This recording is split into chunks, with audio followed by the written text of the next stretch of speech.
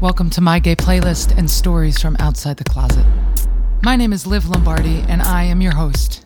This is a podcast about coming out and the music that inspires our journeys. To me, coming out is an act of honesty. It's something that we do every day when we decide to live our lives as authentically as possible. I think you can be on any part of the LGBTQ spectrum and come out. You could be straight and come out. As long as at some point in your life you decide you want to live authentically and that goes against the grain. Where are my dreamers at? Where are my freaks and geeks and weirdos and losers and nerds? If you were ever told you don't have a place here, I'm saying this table is set for you. So take a seat and tell me about it. And we'll start with this. What are your stories and what are your songs? If you want to follow along and listen to each guest's particular gay playlist as you stream our episodes, head over to mygayplaylist.com.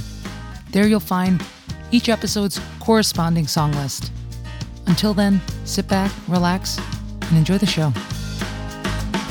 I woke today with a tired high after chasing thoughts that raced away all night.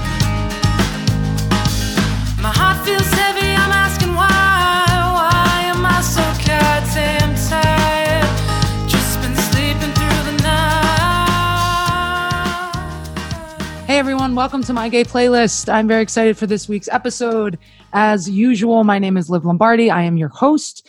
On this podcast, we talk about music, coming out, and all of the wonder in between. It's always been my belief that coming out is an act of honesty, an act of bravery, and something that we do every day. Not just queer people, not just gay people, not just trans people, but anyone who wants to live their life with honesty and do it unapologetically. I believe they've come out in some regard. So that's what we're going to be talking about through the lens of music and creative people's life stories. On this week's episode, I have Rosanna Caban, a very, it seems to me, prolific. I don't know if you would use that word to describe yourself, but you've done a lot. You are a percussionist, a multi-instrumentalist, a sound engineer, sound worker, musician. Do you want to, did I miss anything? No, I always feel weird. Like, what do I do? It's such a complicated thing because I'm like, I don't know. Sometimes I get paid to do this and sometimes I get paid to do that. And I think I have like an issue with, it's not attention. It's like I follow through. It's just like I get bored easily, maybe. I don't know. But yes, sound engineer. I have a recording studio that I share with some folks. And I'm assisting other engineers on their records all the time. And I podcast edit, and that's just like paying my rent. But then there's like this whole other fun music making side and art making side of things I've been working on over the past couple of years. Cool. So I would say pretty definitive, prolific. You're doing a lot of stuff and it's all different and all very cool. That word it's like, I don't know why it's intimidating. Like it is, it's an intimidating word. I think we should normalize the use of prolific. Yeah. I'm like, do I understand the definition of prolific? Look it up. What does it mean? Yeah, I'm looking up. It says prolific of a plant, animal, or person producing much fruit or foliage or many offspring, or present in large numbers or quantities, plentiful. That's not right. Did I spell it wrong? Yeah. No, prolific. That sounds about right to me. Yeah. So I produce a lot of fruit. Yeah. I like that. The fruits of like your that. labors. Exactly. Ah, very good.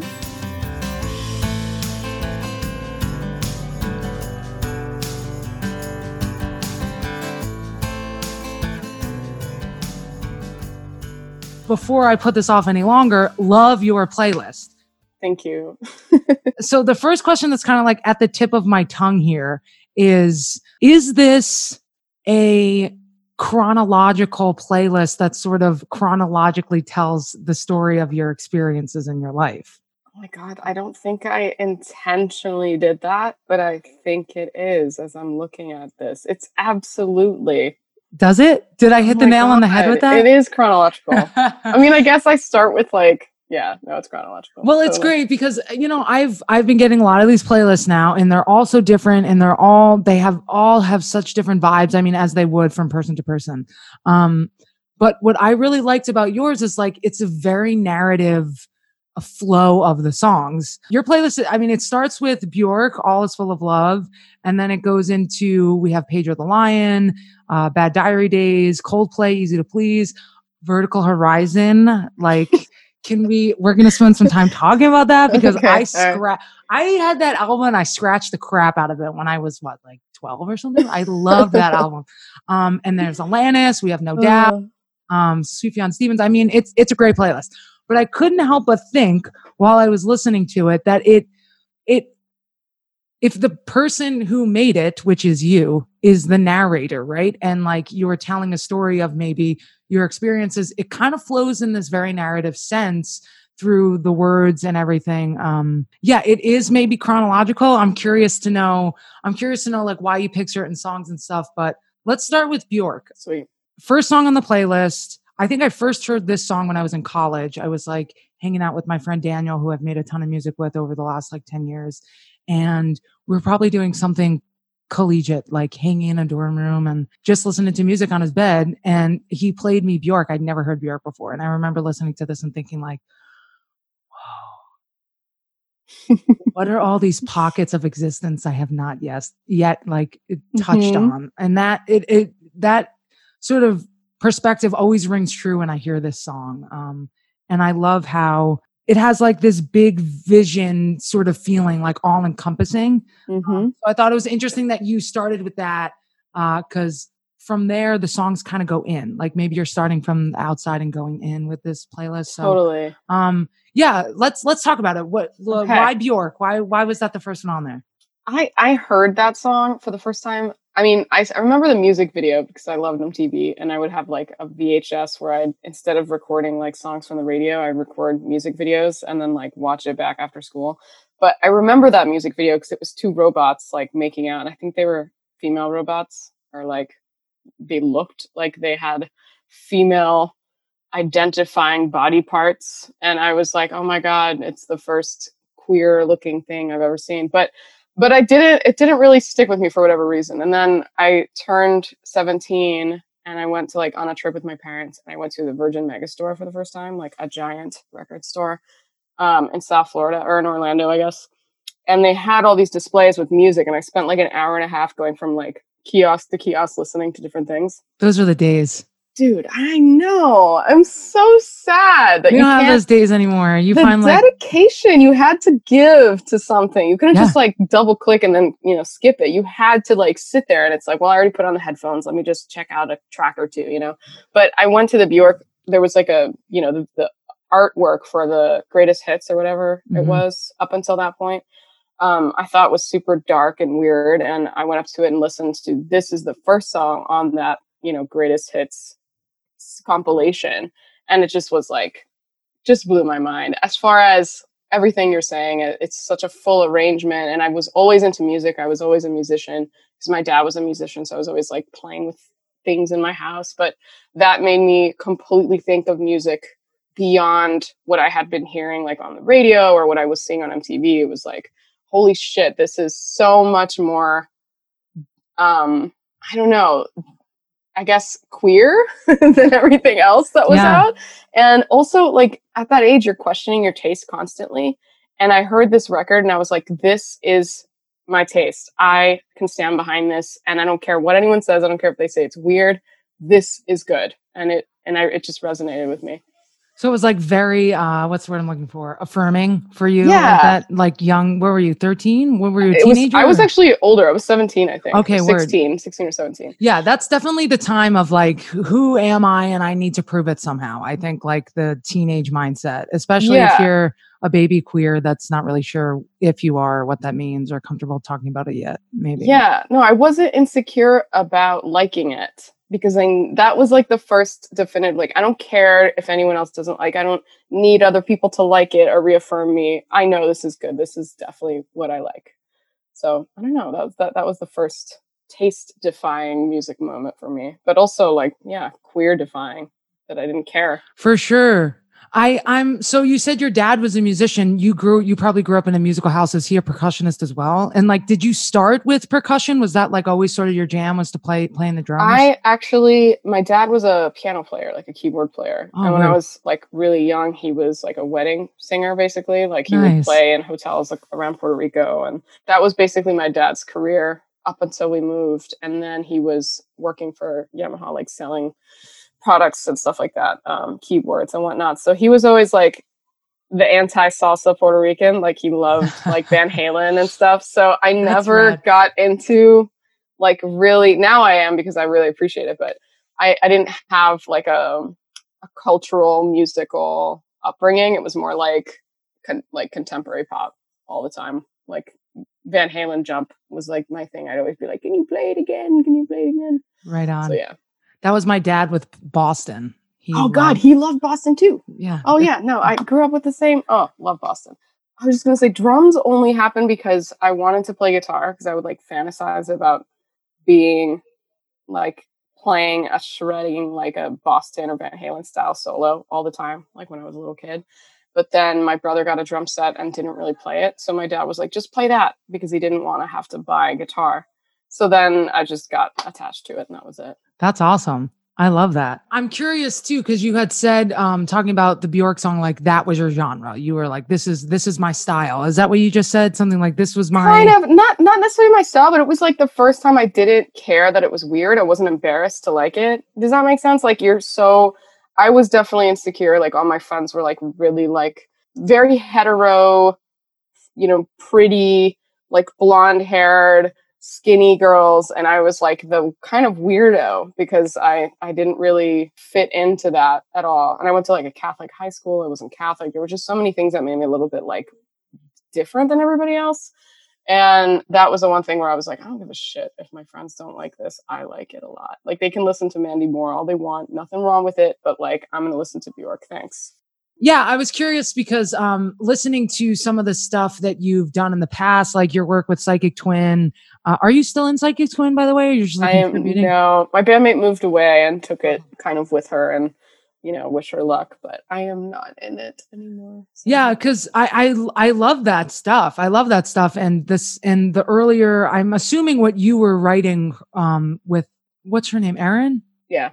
Erin Fine was very very synth heavy, very electronic, but not in a annoying way that I sometimes find electronic music to be. Yeah, not like in a Dead Mouse way. Yeah, it was very like melodic, and it made sense to me that like if that was the starting point in some ways for you to be like sharing on a bigger scale your music and what you're making, like then Bjork would be the starting point for this gay playlist, if that makes sense. Totally. That does make sense. I'm kind of made the playlist without. I tried so hard not to overthink it because I used to make mixtape and stuff for like people that For sure. I wanted to like say something to without saying it. So I was like, I'm not doing that. I'm not doing that right now. And it's funny because like as I'm looking at it right now, I can see like even things you're saying. I'm like, oh man, there are subconscious purposes to all of these. That is my hope that like when I have someone new on the show,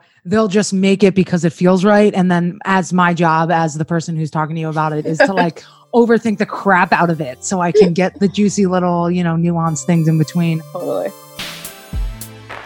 My Gay Playlist and Stories from Outside the Closet is a podcast that runs on music. And we hope to not just be a platform to talk about music, but also to share the work of emerging singer-songwriters and musicians from all around the world. If you have something special that you'd like to share with us, please shoot us an email at mygayplaylist@gmail.com. We'd love to hear from you.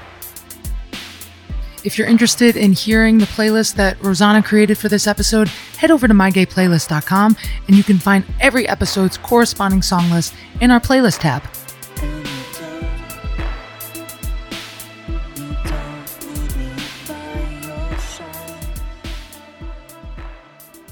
So moving forward with this, we have Pedro the Lion. There's like Bad Diary Days. And then, just the song titles as we go down the list. Bad Diary Days, Easy to Please, Everything You Want, Vertical Horizon, one of my faves. And then it gets like into, I feel like it kind of turns a corner after the fourth song. And then it goes to Surrendering by Alanis Morissette, Simple Kind of Life, No Doubt.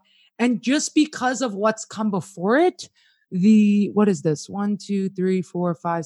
The seventh song, Wedding Bells by Lissy. It just broke my heart to be there after all these other ones. So I got to ask, dude, like what story is in there? And where were you going? Where have you been? You know, it's almost like I was listening thinking she's looking back on something maybe that has already been and sort of feeling the weight of a decision made or something like that. That's kind of what I inferred from it. Maybe I'm just throwing a lot of stuff on your experience. It's not true. No, I would say you're quite perceptive. Am I? You are a playlist detective. You should put that Yes. on your resume. Playlist Yes. detective. Okay, that's some good copy. I'm keeping that. Playlist detective. But I think, well, those first 6 songs were basically like Bad Diary Days was a friend that I made who would make me playlists like cassettes and CDs or whatever. And she introduced me to a whole bunch of bands that I hadn't really listened to before because she was just way cooler than I was. And it's one of these people that, like, I don't know if you've had this where you think back when you were like a lot younger and you're like, holy shit, that person was totally gay too. And they were Yes. totally hitting on me, but I didn't, Oh my in my God. wildest dreams, I like couldn't let myself go there. So I had to put that song in there because she introduced me Yes. to Bad Diary Days. That And then is Easy to Please is all like, of my high school. You've just described high school and early college and into my 20s, pretty much like until I met like my now wife. Like I thought that was like about everyone that I have like that's so maybe funny. had an interest in. Yes. You've just described a large portion of the queer experience, I believe. Totally. We all have that where we go back and we're like, oh my God, I'm so dumb. Oh my God, But- that like gorgeous babe that I chatted with all night at that one like party was probably really into me because now what was I thinking? Wow, Yeah, you're an it's- idiot, Liv. It's yeah, crazy. It's Mhm. crazy once you go back. yeah. But yeah, then there were a couple songs. I had a high school girlfriend when I was basically like for almost the entirety of senior year. And then we tried to stay together during my freshman year of college. And she kind of got me more into Alanis Morissette. And that's why Surrendering's in there. But like that whole Everything You Want track, I mean, the reveal of that song is like the whole time you're like, she's everything or whatever, he's everything you want. And then he's like, I am everything you know, and you're like, I am everything she could want, but I'm gay and they want Yes. men, you know? So that song, I feel like that's such like a gay song, but I digress. So I have a question just to stop you before you go on. Were you out to a certain extent, like in your how old are you, if you don't mind me asking? I'm 34. Okay. So in your younger life, you're still young. In your like late teen, college, Totally. early 20s life, were you out? Were you just like totally cool with it? Was it the type of thing where you didn't really come out? You were just like, I'm dating a girl because that's what I like and I don't need to talk about it.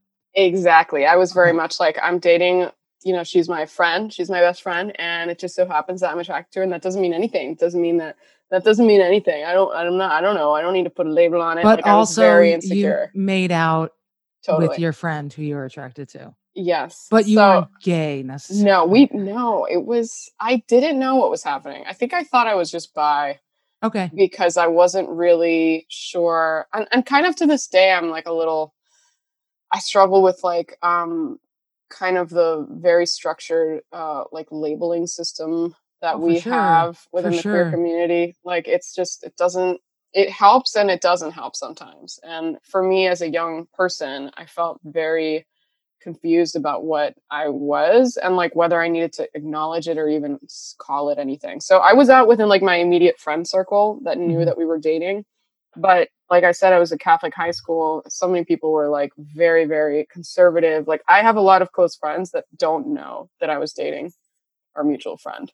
Okay. But in college, I had like maybe 1 or 2 people that I confided in that like, yeah, I'm kind of in this long distance relationship or whatever. But then I started dating men because it was like 90% male. The school was Berkeley. Okay. So it was just Berkeley College of Music. Mm-hmm. That's right. Sausage Fest. Yeah, I would imagine that Berkeley, and I hope it has changed a bit, because they seem to be pushing the envelope and really have stayed hip to the fact that like, yeah, more women need to be in music. But I can imagine maybe like 10, 15 years ago, it was pretty heavy Sausage Fest, bro fest, like the music industry is in a lot of ways.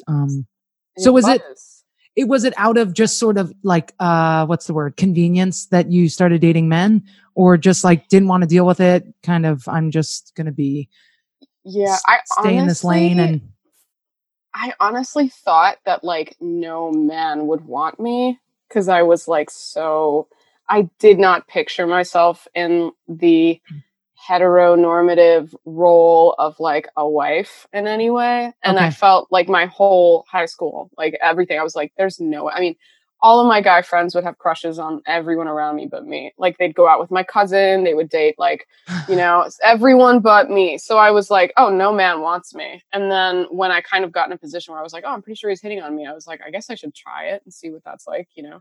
But it wasn't. I know exactly what that's like. I never actually went any further than that. I would be like, that was weird. He's kind of talking to me like flirty. Like that doesn't make sense. I was just like too gay to even. Oh no, I know. Even think about it. To make it weirder, this Wedding Bells track, I heard it and it made me really sad because it's a cover of a Johnny Cash song, but I got married to a man from college. Oh, okay. Yeah. And plot twist. Yeah, plot twist. I mean, plot twist. I hope I'm delivering right now, but you are delivering times 1,000. I don't know what that means, but yes. I just want to say that is so affirming, because I was listening to it like, yo, either she was married and is not anymore, or she wanted to be married and it was the one that got away. Yeah, it was kind of a twist of all of that, but I guess I had never really the whole high school girlfriend dating experience. It took me a long time to get past like my immaturity, then our immaturity mutually, like how we were treating each other. And for sure, like any young relationship. Totally. I mean, exactly. And then like you add to it the kind of layers of like her dad yelling at me because he had like a bunch of bills with my name, like my phone number on them, wondering why she was calling me so much. Like all this like hiding, add all of that like drama to it, and it just was like just epically difficult for me at the time. And probably traumatizing to a certain extent. It definitely was. Like as a young person trying to figure out like how you want to be and who you are, to have like someone of the older generation who is like inextricably linked to the person that you care about at the time, like being very aggressive. I can only imagine. I think that's traumatizing awful to the psyche. Like, so maybe I'm just straight up wrong for feeling this way, for loving her or whatever. Totally. You know? It was also like, I was just like shaking for like an hour after the phone call. And I was with a guy who he was like, who's talking to you right now? And he took the phone out of my hand and was like, sir, like, stop, do not call this phone number again. Do not, like, he didn't even know that I was dating my friend. He like stood up for me, but it was that kind of just that guy trauma. Rocks. I know, he's awesome. I love him.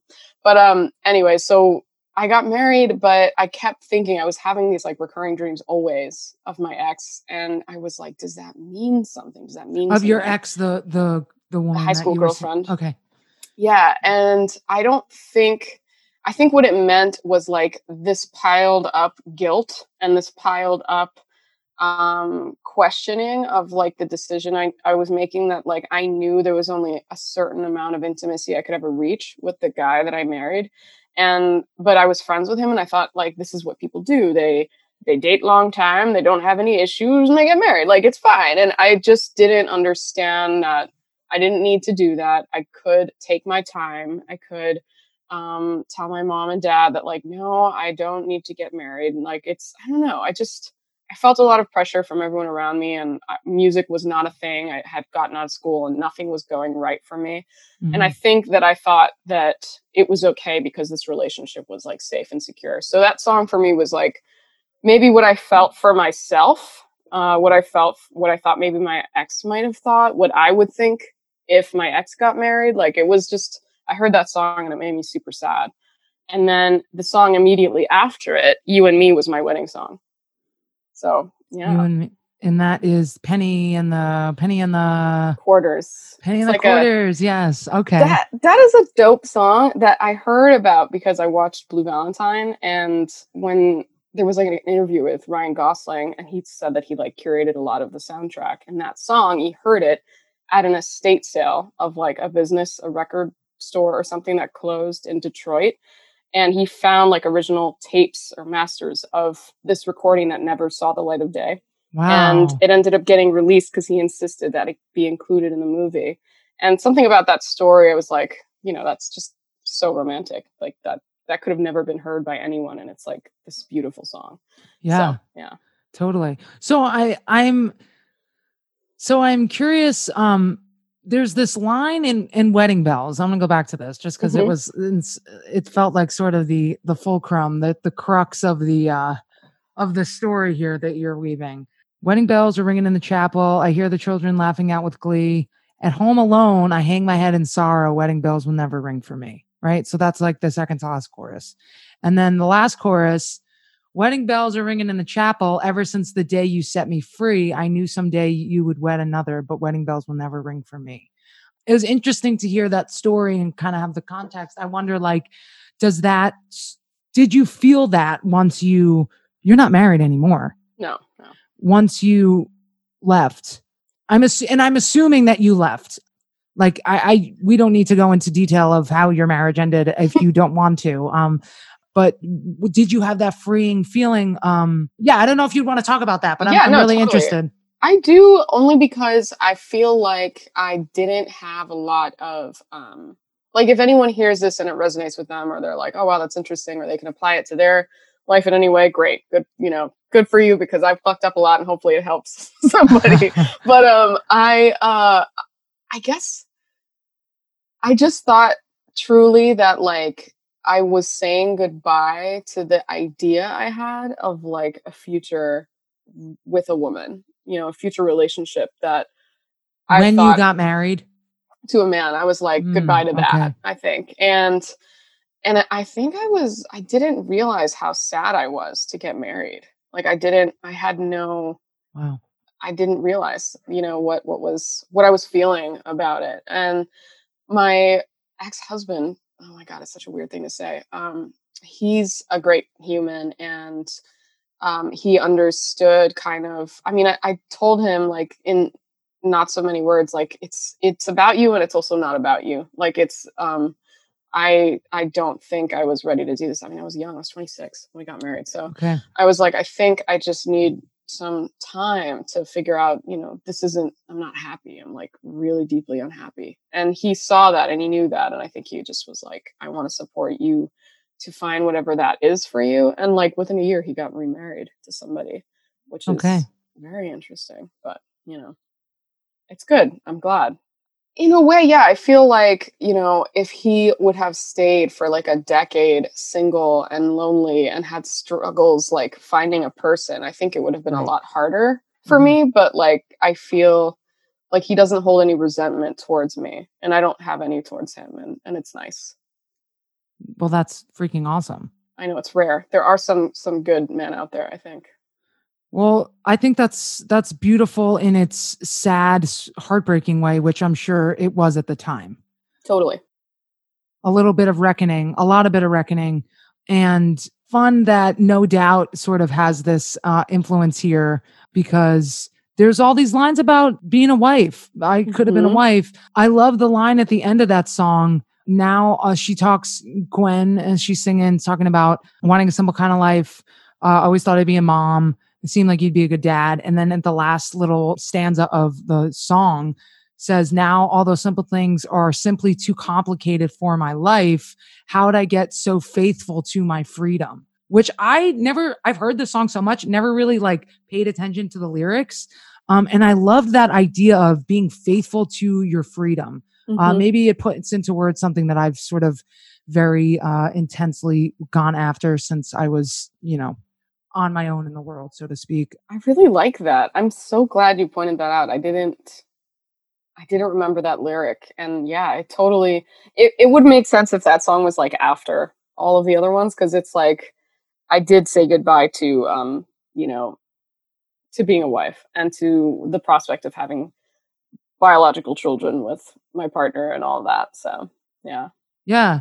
No, it's cool. Do you think that it's like being faithful? I'm curious how, if we were to take that lyric, right, and like put it into your life, not just your experience being out as a music maker, like are there things that keep that faith in your freedom, or that keep you going toward whatever it is that makes you feel free, whether it's playing or sound art? You'd mentioned to me you're getting more sort of into that lane of a sonic experience of like creating sound art and stuff like that. God, yes. I think that is absolutely something that resonates with not just how I live with like intimacy and relationships, but yeah, I guess so. It's part of what a big part of that relationship, the marriage, I guess I should say, was that I worked in pharmaceutical sales within a company that my then husband's father was like the vice president of. Oh, wow. So I was like very in the family. Yeah, I was like working in the family business. And I kind of like, for stability, I like left trying to freelance and trying to do music. And I honestly, I did not come out of Berklee with skills in production and engineering. I learned them after. So at that time that I was like, I'm going to try to produce and stuff, I really was starting out. I mean, I know what I know now from being self-taught, but like at that time I was like, I can't do this. I'm not going to make money doing this anytime soon. And I like abandoned the idea and told myself I'd learn and eventually go back to it. And thank fucking God I did. But yeah, I guess I ended up being faithful to my freedom creatively. What's up, Gay Playlist fam? Thank you so much for listening to our episode today. As always, just a reminder, if you like what you hear and you want to listen to Rosanna's playlist as we chat about the songs, head over to mygayplaylist.com. You're going to be able to find every episode's corresponding song list there. All right, now back to the tunes and the stories and all the yummy feelings. Back to your playlist. We're about halfway through. Penning the Hoarders, kind of halfway through a bit of the turning point, because that maybe was your wedding song. And then it goes on to Sufjan Stevens' Futile Devices. Any Sufjan Stevens song I feel is for like the most tender emo place in my heart. So what's this one doing on here? Where did this one come from? That's like one of his more like, I mean, I can't even say that. I was going to say one of his more tender, soft songs, but they're all like that. I think that he's describing in this song this like intimacy he has with somebody and how much he just loves like watching them be in his space. And I realized like, I don't feel that right now. You know, I don't feel that in my relationship. And I just really wanted it. And that song kind of made me think like there's more. Like I could feel like this. I could have that level of like desire for someone, and I don't have to just keep doing this to myself or frankly to him. You know, he should have someone that like is adoring him constantly. And him being your ex-husband. Totally. Like, you know, it's a two-way street. It's like, I needed to really, how do I put this?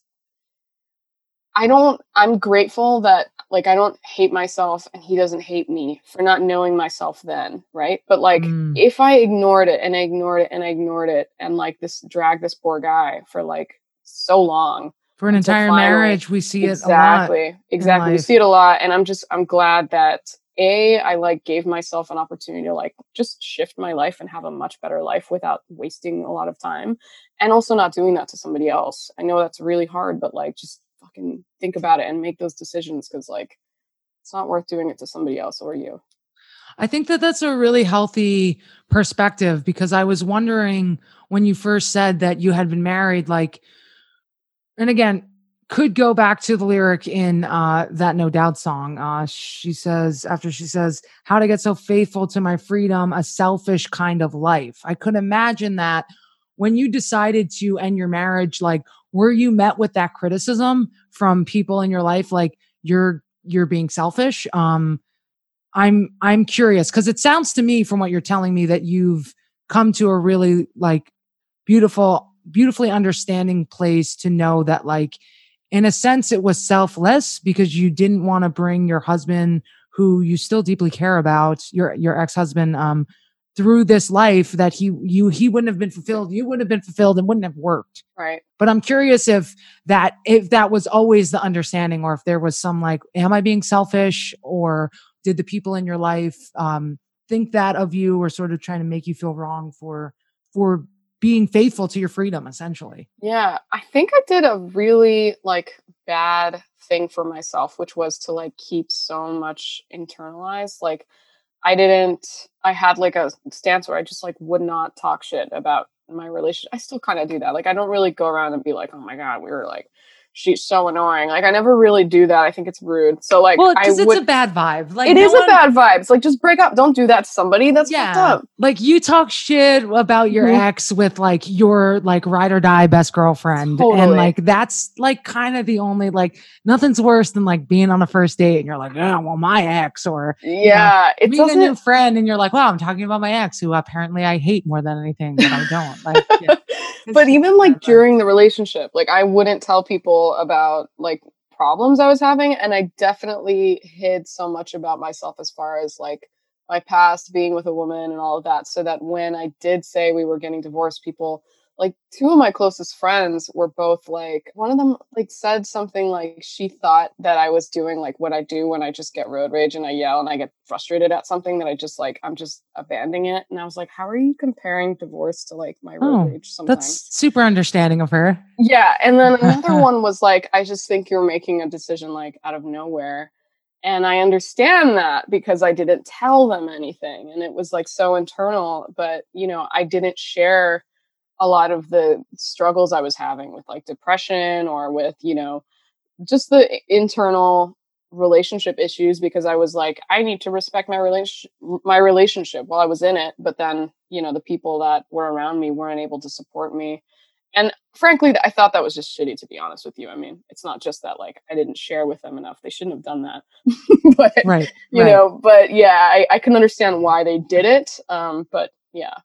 Yeah, no one really knows what your experience is. I mean, unless they're you, which is something that continues to humble me. I say that, and maybe at the risk of sounding like some like shogi, I don't remember that a lot of times. Like, I think judgment comes from that place. It's out of fear or a lack of understanding, but also is common. I think maybe this is a generalization, and maybe I'll decide that I don't think it's true after it comes out of my mouth in about a half a second. But I think that maybe there is a shared experience within our community of being met with judgment, being met with sort of feeling like we're being selfish or something. When we decide to be unapologetic and come out and say like, hey, this is who I am. This is who I want to be. This is how I feel comfortable in my skin. Because people don't understand our actual experience. And I think a byproduct of that is exactly what you said. Depression. We're depressed. We're suicidal a lot of times. We are, I mean, trans kids are homeless. Like, how many homeless kids are like kicked out? How many kids are kicked out because they're home? What is it? The Queer Art of Failure by Judith God. Halverson, Jack Halverson. It is basically all about how as queer people we're constantly like failing in the norms that society places on us as like models of success. Like we don't, you know, we disappoint our family, we disappoint, like constantly failing, but while living like our best lives. It's this like dichotomy. Yeah. Did you put that there on purpose? Okay, because people that are listening, that are listening don't see, as I was talking about this, Rosanna like just turned around, like not even like looking, and pulls the book off the bookshelf, like from behind her. And it's like, this brings me to my next point, the art of failure. I did it. I was trying to be, you know, cute about it. It was smooth. It's a good book for anyone that wants to learn more about, you know, themselves and their feelings. Yeah. I have to check. I'm like for sure going to go check that one out. Yeah, failure is important. I think our mistakes are what help us to become more of ourselves, more of our aware, centered, and understanding selves. And it makes us better at the things that we weren't so good at because we failed and then learned how to do it better. Does that make sense? Yep. Big time.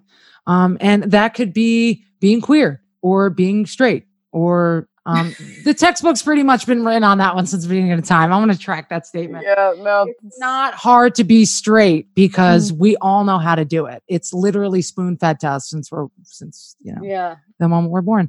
Sidebar, interesting story. I was thinking about that, how easy it is to be straight because my wife and I took a road trip. We went down south over the past week. And you know what? A lot of apprehension to go into a lot of places and see a lot of things. And I honestly felt unsafe. I look pretty gay. I look pretty queer. In the South, there's a lot more apprehension just to get out and go to a bathroom to pee, like in a gas station. And we were driving and I just turned to my wife and I was like, you know what? Like, it must be freaking nice to be a straight white dude. Like, they never have any of these concerns, I'm sure. No, I think about that all the time. I mean, it's like, it's my pet peeve, really. You know, it's a thing. It's a thing. Anyway, we digress. So I'd love to hear about the rest of your, or some of the rest of these songs on here, because I thought like towards the end, the vibe, like at least sonically of the songs was like a bit more, what's a synonym for vibey? I feel like I say that too much. It's a bit more like indie, sort of like just chillin' feel. Yeah, I feel like that. Cool drum production on these songs. Yeah. You know, like it turned, let me think. What can I say about it? I think that as I allowed myself to get out of like my structured heteronormative married sales job vibe, once I got out of that, to use your word, I just got right back into music and my taste definitely shifted, and I allowed myself to kind of be a little more dark and a little more creative and let that come out, and like what I was making and what I was doing and what I was listening to. A little more Bjork. Exactly. A little more Bjork, man. Love right that. Back to that. I had never heard this song Turns, Turns, Turns by Magical Clouds. Let's touch on that. I love that song. And I'd never heard of this band either. Where are they based out of? I think that they like dissolved, but the main like songwriter and singer has his own independent project now. But like those 2 records that they released are awesome. Listen to them. But Canadian. They're Canadian. They're Canadian? Okay. Love it. I went to a concert with my girlfriend now, but then like in 2016 or something, like our first thing, like our first hangout, but like she didn't know if it was a date and I didn't know if it was a date. Love those dates. Totally. To this day, she's like, the whole time I thought I was just like waiting for you to like lean on me because everyone was sitting on the floor. And it just, I didn't do that. I was way too scared. But she got me into the band, and I love that song now. I love that band. The title's fitting too. Turns, turns, turns. We're always turning. You know, we have to pivot. I think it's important. And then, so let's just talk about the last few. J Views and Rye. Never heard. Rye is an artist that my sister loves, that I only have listened to because she loves them so much. But I never heard this other guy that played with him. Why is this one on your playlist? This one is on my playlist because I think that it resonates with my relationship now. Like, we both constantly are like, you know, I always joke to my girlfriend, don't old yeller me or don't like white fang me. Like, don't pull away, you know, don't be like, I'm fine. And like insist that you're fine and then push me away, because, you know, we both have a bit of, I guess, insecurity about being super vulnerable sometimes. So that's sure. what that means to me, for sure. Cool. But the video was made, there's a really beautiful music video for that song that was made by a director who cast 2 trans women in it, and it's really beautiful. And that was how I heard of the song, and then I just couldn't stop listening to it. That's rad. I never knew that. I'm gonna have to check it out. Don't Pull Away by J Views and Rye. Okay, cool music video. Noted. And then loved, we'll skip the second to last one so everyone listening can just kind of keep a surprise in there. Last song on the playlist, Drive by The Cars. Love that there was like a kind of a pretty, more of a throwback on here. Mm-hmm. I love the song and forgot about it until I listened to it. Oh, it's so good. I love this song. It's the perfect song for that mood that it gives. But what is the mood that it gives? I think it's like wanting. That's what I think. It's like wanting, and also, I don't know, like if you ever think like what would a situation be if you didn't have the person you're with now? It's like that feeling is what that song gives me. I think about that all the time. Why do we do this to ourselves? Like, what is it? Is that just like part of the human experience? Maybe. Yeah. Who's going to tell you when it's too late? Who's going to tell you when things aren't so great? You can't go on thinking nothing's wrong. Oh no. Who's going to drive you home tonight? Great song. Great song. So simple. And just reading the lyric, it doesn't take that much to write a pop hit. No, it doesn't. But at the same time, I sometimes wonder, why can't I get so simple? I know. Like, what seems easy is not. I know. It's so frustrating because then you hear something like a Bjork song and you're like, I need to be a genius. And then you hear like that song and you're like, I can write about my shoe. You know, it doesn't matter. But exactly. And like, they're probably still raking in the royalties from this. Oh, yeah, they are. 40 years later, or however, whatever, 30 years later. Mm-hmm. Oh man. Well, hell yeah, dude. I loved talking to you about this playlist. I loved chatting with you in general about music. What a joy this brings to my life.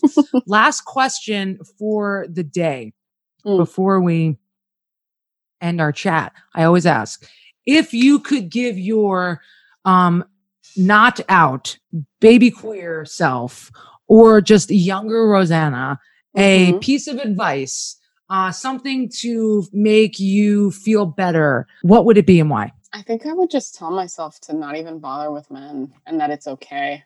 Like, just date women. Like, just do it. It's what you want to do with yourself. Don't worry. You're going to disappoint people regardless. I think that's what I would tell my younger self. Hell yeah. Just go for it. Mm-hmm. Just drive. Just drive, man. That was cheesy. I threw it.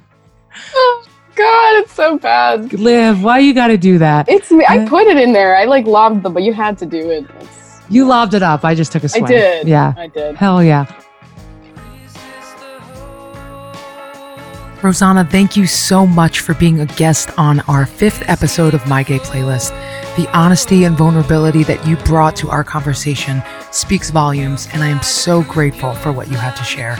If you're listening and you want to check out Rosanna's work, you can follow her on Instagram or Twitter. Her handle is Rosanna Caban. You can also check out her website, rosannacaban.com. She'll be exhibiting her work in a Columbia MFA thesis exhibition, which will be accessible online, opening on April 28th through May 21st. It will be documented for online exhibition access, and you can find info on that at Sound Art at Columbia. We'll be playing you out today with a track by me, shamelessly.